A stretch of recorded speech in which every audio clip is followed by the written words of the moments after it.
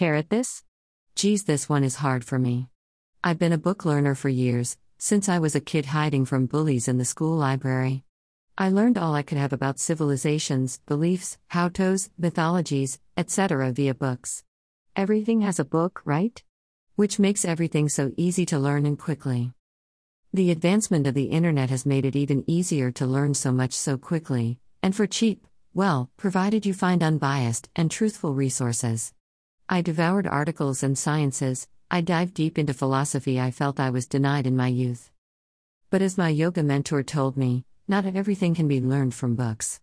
You need to experience life and beliefs and traditions to understand differences. Yoga, in this situation, is difficult for me. I can read all the books on asanas and customs that I like, but until I experience these for myself, put my body into a state of physical learning, then I didn't understand the gravity of what I was learning. It isn't enough to simply speak prayers, you need to feel them in your soul. It isn't enough to force your body to get into a pose, you need to understand what each cell is doing and how it feels to let them release. The reason why I was so into books was a method of control. By reading, I could control every outcome and foresee every outcome.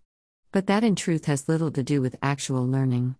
It is odd that this took me so long to figure out. When I start new work, I have to do it before I learn it. Do it repeatedly to achieve standard. But yet I treated yoga and health as simply good reading material.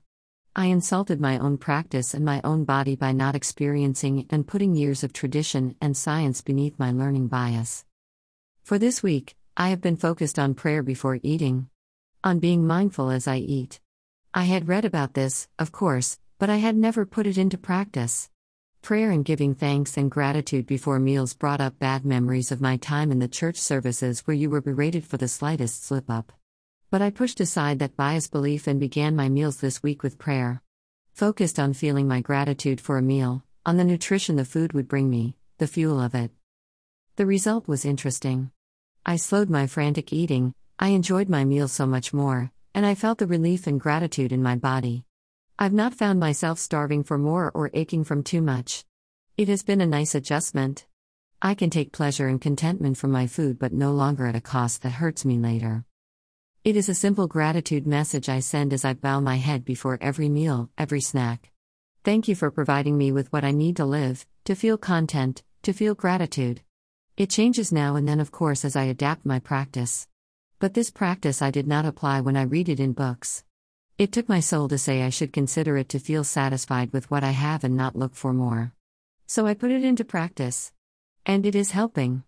I find relief in my food and contentment in my prayer. My aches and pains are still there, but my digestion has steadily been improving and no longer hurting me. Tiny steps towards contentment. It takes the tiny steps, I suppose.